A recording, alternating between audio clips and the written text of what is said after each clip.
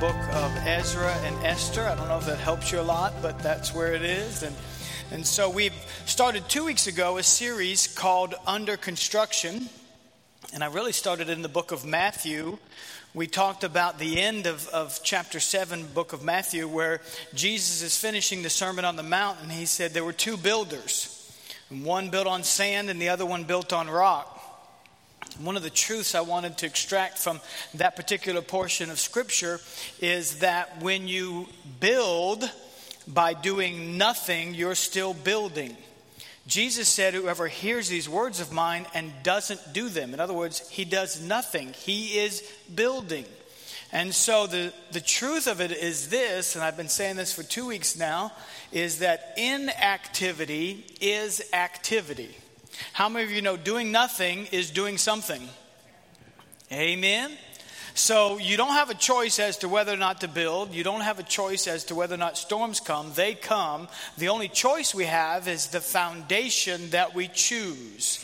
If we hear his words and obey, we build on rock. If we hear these words and do nothing, we build on sand. But we are building. And then last week, we really said that we're going to spend the rest of this series, which is today and the next week, we're going to spend it in the book of Nehemiah. And we started in chapter 1, and I think God just gave me a great truth in chapter 1, where Nehemiah asks a question of a man who visited him. He said, "How are my brethren doing? How's everybody back home?" In other words, Nehemiah was a laborer. He was a 9-to-5 guy. He was not a pastor. He was not a priest. He was not a prophet. He was just a laborer. He was just a regular guy. But God called him to an extraordinary purpose, and we're going to talk about that today. He was a cupbearer for the king. In other words, you could kind of say it like this. He was a butler. He was in the king's house, and so he served the king. And he met one of his countrymen, and he just said, hey, how are things back home? And he hears this report back, and the report was from this man giving an account of how things were back home. The report was, things are terrible, things are tragic. Your countrymen, my countrymen, they're scattered, and the walls of the city of Jerusalem have been torn down. Now, listen to what the Bible says Nehemiah's reaction was. Nehemiah chapter 1, the Bible says, when Nehemiah heard these words, he actually sat down and he wept. And he began to pray and he began to fast. He began to mourn at what had happened. Now, I find it very interesting that this was Nehemiah's first reaction. That's verse 4. Now, watch in verse number 5. The next thing the Bible says he does is, he says, and I pray. I pray. And we talked about what's your reaction when you get bad news? What's the first thing you do? And Nehemiah's first reaction when he heard this tragic news was to pray. Amen? Pray. We got to pray. We got to pray. We got to pray for what's going on in America. We have to pray for what's going on in our homes. We have to pray for what's happening with our kids. We have to pray. We have got to pray. Amen? We got to pray. And so Nehemiah begins to pray, but the way he prayed was so important because it actually says his prayer begins like this in verses 6 and 7. We have sinned. In fact, to be more specific, Nehemiah says it like this. My father's house and I, we have sinned. He includes himself. You know, sometimes when people hear bad news or when people go through difficult times, it is easy to play the victim card. And listen, I've been in ministry for 25 years. I've seen the victim card played over and over again. I've been invited to pity party after pity. Come on now, you know what I'm talking about. I'm talking about you have just met those people that no matter what you say, no matter how you try to encourage them, they always paint themselves into this corner where nothing is going to help. Woe is me. And it would have been very easy for Nehemiah to jump on that bandwagon and say, listen, I just want to invite you to my pity party. We're just going to weep and we're going to keep weeping and we're just going to do nothing but weep. But he said this, no, my first reaction isn't to blame others or to even blame the devil. Come on now. Now, do we Is there a need for spiritual warfare? Absolutely there is. And should we point our finger at the devil? Absolutely we should. How many of you know there's a real devil, there are real demons, there's real spiritual warfare that's going to take place? That's next week's sermon, right? But the first thing he does, Nehemiah, is look in the mirror. He begins to look inward and said, hey, listen, I've got a part to play. Before I blame the devil, let me shut every door in my life. Let me fill every crack on my foundation. Let me make sure that I'm not building on sand, that I'm building on rock. The first thing he does is he looks introspectively and says, hey, I have sinned, even though Nehemiah wasn't there when it all took place. Come on now. It would have been easy for him to say, they sinned. They blew it. They're the ones that messed up. It's always them over there. You know what I'm saying? But Nehemiah said, no, it's me. I've got faults. I've got problems. I should have done something different. And so the first thing he does is he looks in the mirror and says, hey, I repent. God, forgive me. I'm going to begin to turn this thing around, right? And so we talked about that last week, about how to fill the cracks in our foundation. I think it's so vital for us to know that we have to start by looking in the mirror and say, hey, it's me. I've got to fix this thing. I have sinned, right? And that's just the first chapter. Because as we get to the end of the first chapter, you see this thing begin to turn. Now, Nehemiah says, okay, I've sinned. The walls of Jerusalem have broken down. We've sinned. We repent. But we remind God of his promise. The promise of God is this. When we turn from our sin, when we turn from our ways, God heals. Hallelujah. And Nehemiah all of a sudden begins to sense that, hey, there's a reason why I was born. There's a reason why I'm here. There's a reason why I'm a cupbearer. There's a reason why I'm in the king's house. There's a reason why God positioned me where he positioned me. There's a reason why I'm still alive. There's a reason why I didn't die in that car accident 10 years ago. There's a reason why I was diagnosed with that illness, but it didn't take me even though it took others. There's a reason why I'm still here. Hallelujah. Because I've said it 1,000 times at this church. If you're still breathing, God's not done with you yet. Amen. And so there's purpose. Nehemiah says there's purpose on the inside of me still. And he's walking around, and the king looks at him in chapter 2, and the king says to Nehemiah, what's wrong? Something's off. And listen to me, church. I want you to hear it very clearly. When we're not fulfilling our purpose, when there's something inside of us that still hasn't come out yet, then something is off, and it always will be off. It always will be. No matter how we succeed at other things, no matter what we attain in this world, if we're not fulfilling our God-given purpose, something is off. Hallelujah. In his book, Crazy Love, Francis Chan says this quote. He says, our greatest fear should not be of failure, but of succeeding in life at things that don't really matter. Whew. That should be our greatest fear. Is that when we get to the end of our life and we look back, we've succeeded at a lot of things, but they don't really matter. Right? And so the king looks at Nehemiah and says, Nehemiah, something's off, something's wrong. You've been faithful, you've been loyal, you've done so many good things, but I could just tell there's something inside of you. There's something inside of you that's just a little bit off. There's something inside of you that's just not right. And so he says to Nehemiah, what is it? What's going on? And Nehemiah begins to tell him the story. Nehemiah begins to say to him, in fact, he prays this prayer, God, I got to have favor before I talk to the king. You couldn't just ask the king for a favor and just assume that it was going to be granted. There was protocol, and so he prayed, God, give me favor. Have this guy show me favor. And so he goes into the king and begins to make a request of the king. King, I need some time off. I'm not quitting my job. Watch this. God has just called me to a higher purpose. Hallelujah. I just need a few months off. I need some time off. God's called me to something bigger than the 9 to 5. I'm coming back because it pays the bills. Hallelujah. I'm coming back because I got a mortgage and I got a car payment and I got kids that I got to feed. So I'm coming back. I'm going to be here. I'm going to show up. I got to work. Money's good. Come on now. Nothing wrong with money. Nothing wrong with making money.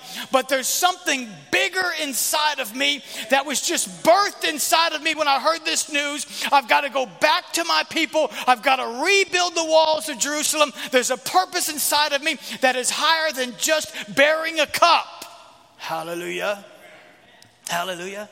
And so he tells the king, and in fact, let's look at it. Nehemiah starts talking to the king in chapter 2, and he says to the king, hey, this is the king. Verse 5, and I said to the king, if it pleases the king, and if your servant has found favor in your sight, here's my purpose. Here's what I'm asking. I ask that you send me to Judah, to the city of my father's tombs. Why? So that I might rebuild it. There's my purpose. All of a sudden, this is my destiny. This is why I'm here at this moment. This is why I'm alive. This is why God brought me to this place. It's no accident that I'm standing in front of you. It's no coincidence that I'm working in this place. There's something inside of me that I have to get out. There's a purpose. There's a destiny.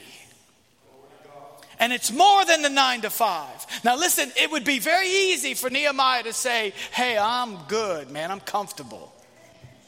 I mean, the walls, that's a long ways away.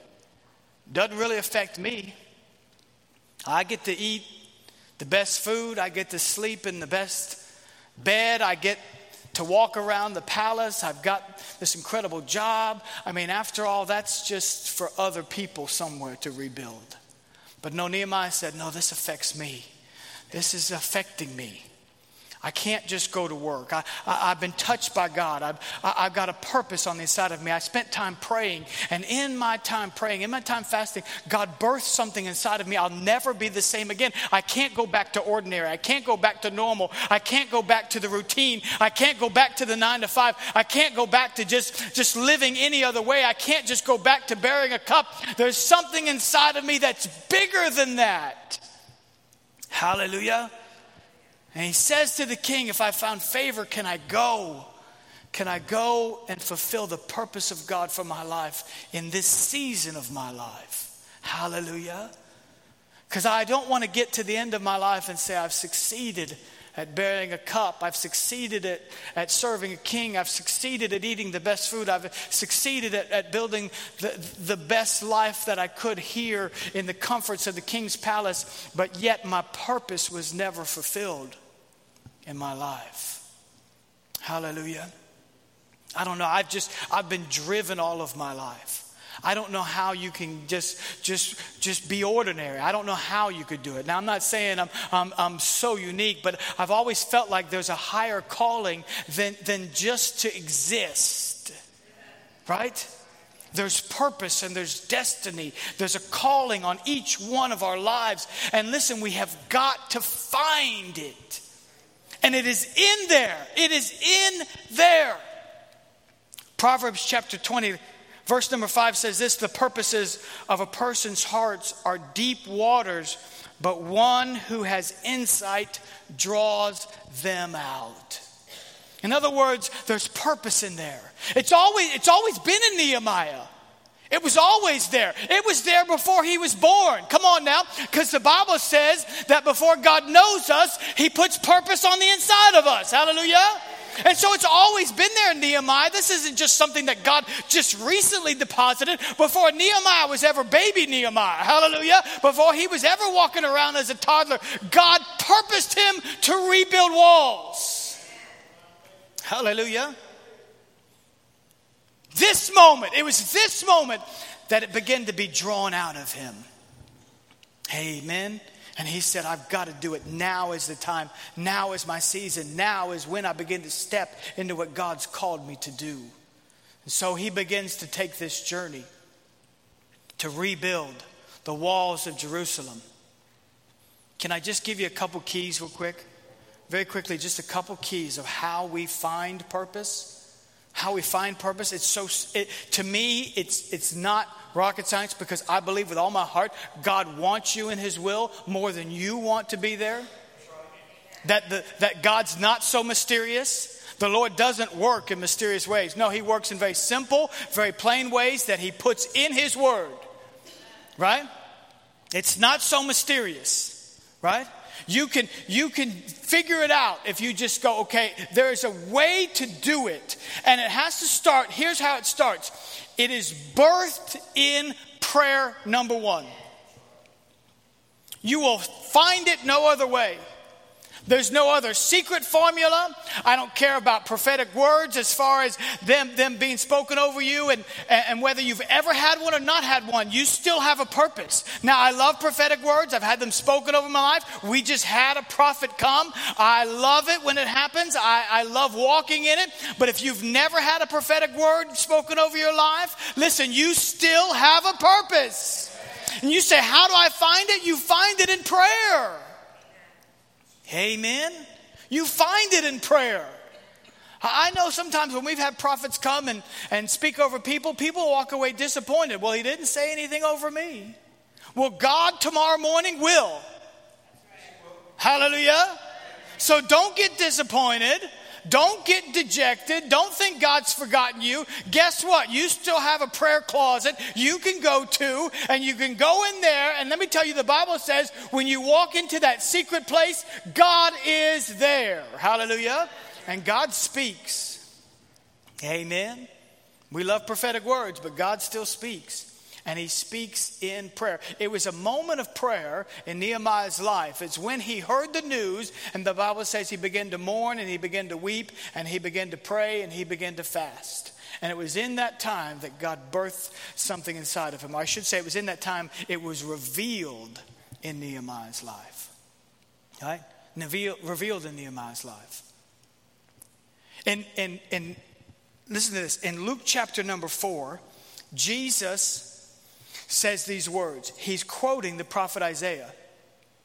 And he says this: the Spirit of the Lord is upon me because he has anointed me to preach the gospel to the poor. He has sent me to heal the brokenhearted, to proclaim liberty to the captives, recovery of sight to the blind, to set at liberty those who are oppressed, and to proclaim the acceptable year of the Lord.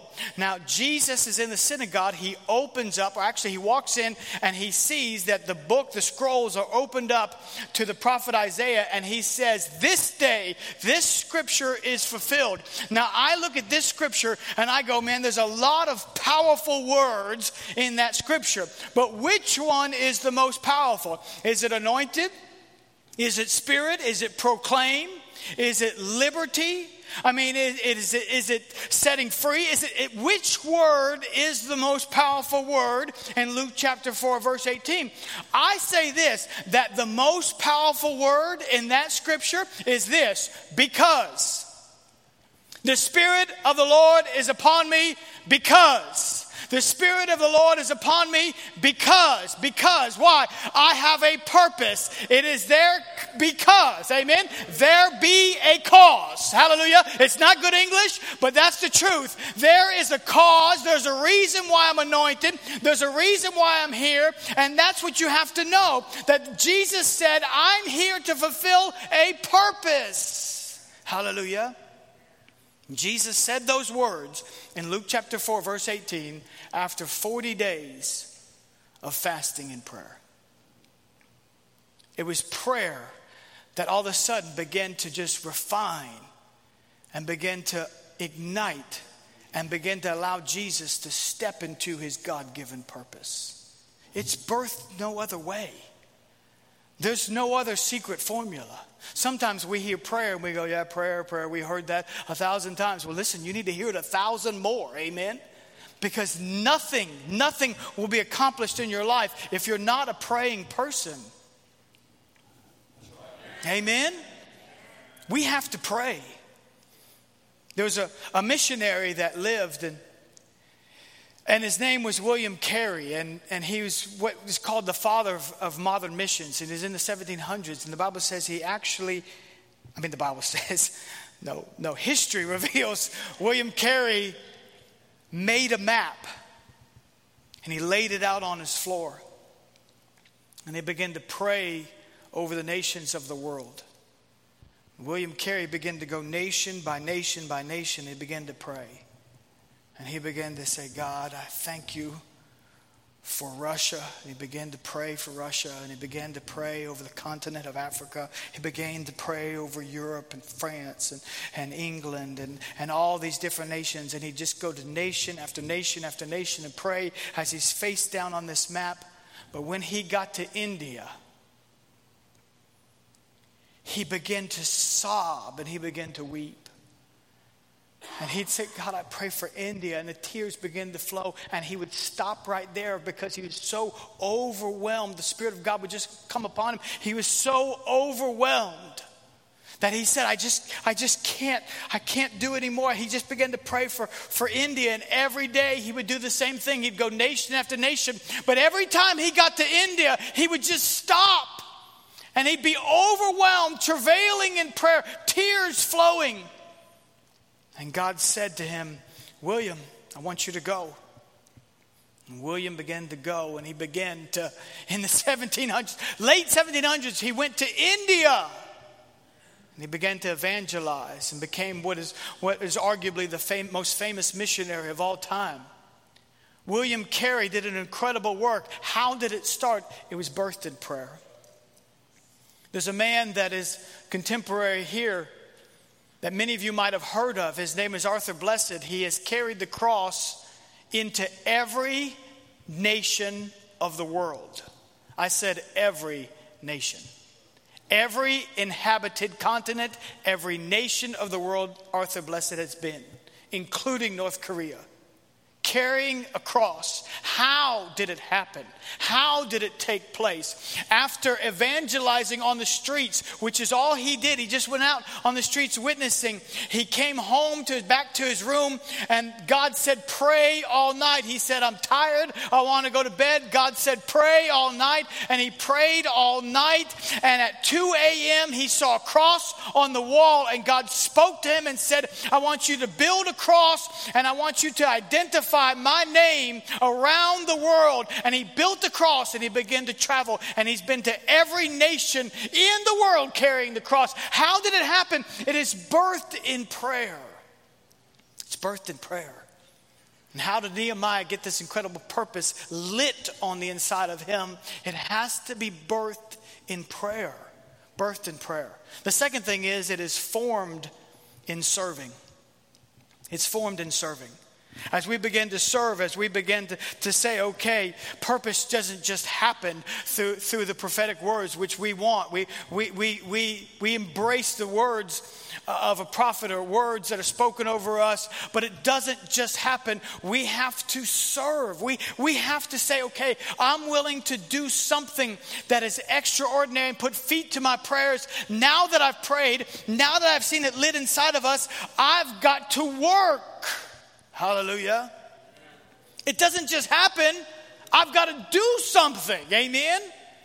And work in the kingdom of God is called serving. Hallelujah. It's called serving. Jesus actually fulfilled his purpose by taking the form of a servant himself. Serving. That's how our purpose is formed as we're serving. Listen, everybody knows the story of David and Goliath, how David killed Goliath. But do you know how David even got to the battlefield? Do you know how David even stood before a king? You know how David even got to the place where he stood and confronted the giant? He got there by serving. He was a shepherd boy, and his father said to him, David, your brothers are off there. They're fighting an army. Here's some cheese. I want you to take the cheese, and I want you to bring it to your brothers. And so here he is, just toting the cheese. Come on now, he's just walking with some cheese. And he walks right into his God-given purpose. Hallelujah. By serving. Listen, nobody came up to me as I was doing nothing in life and said, hey, I want you to preach for me Wednesday night. Nobody ever did that to me. You know what I started doing? I started showing up on Wednesday nights at Trinity Church International, or I should say Wednesday afternoons before the service, and I set up 170 chairs in Hawkins Hall every Wednesday night, week after week after week after week. These hideous, ugly, brown, bent-legged chairs that never got back together normal, that stuck together. I sat them up week after week after week. You said, well, how much did they pay you? Oh, I'll tell you how much they paid me. They paid me all of nothing. Hallelujah. My first year of ministry, guess how much money they paid me? All of nothing. Hallelujah. Listen, I just said I want to do something. I've toted more chairs. I told somebody, in fact, we had an event the other night. I told somebody I got a degree in setting up chairs and tables. I have a master's degree in that, in clapping. Those are my 2 degrees in life. You have to have them to go into ministry. And that's how you find your purpose. Listen, it doesn't find you, you find it. Come on now. You have to serve. You have to serve. The third thing is this. What in the world happened to my iPad? It just freaked out on me. Third thing is this. It's focused on people. It's focused on people. And let me tell you, it'll always be focused on people.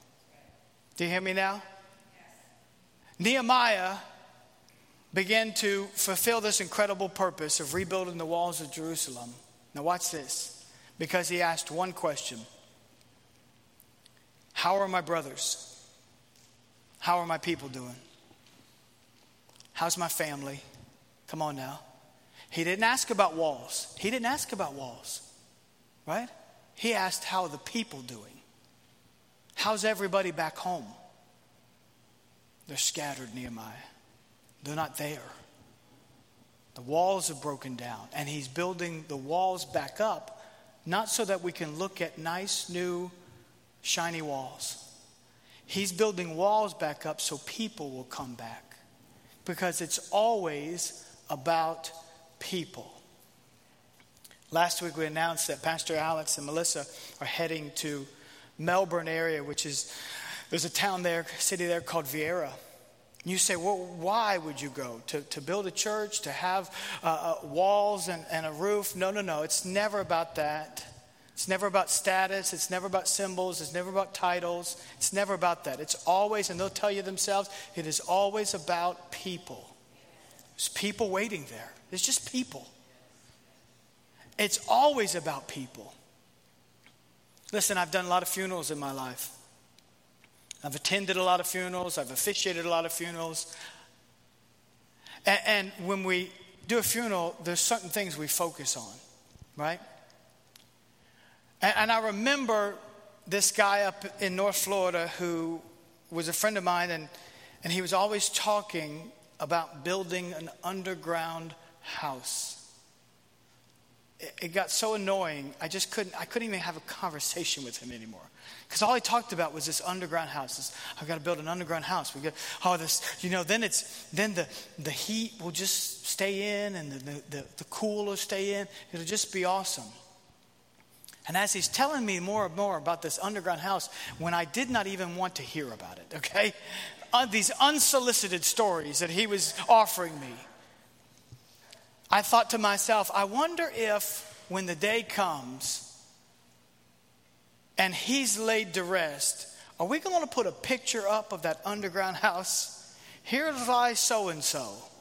His greatest contribution to the world was that he lived in an underground house. Listen, I've done lots of funerals. I'll tell you what I've never done. I've never seen at any funeral. Nobody's ever put up a picture of the house they lived in. Nobody's ever put up a picture of the car they drive. Come on now. I've never seen that happen at a funeral. And there's nothing wrong with enjoying your stuff. And if you work hard, enjoy it. But that's not our purpose. Right? That's not our purpose. That's just stuff we enjoy. Nothing wrong with it. Just stuff though. It's here today, gone tomorrow. Our purpose is always about people.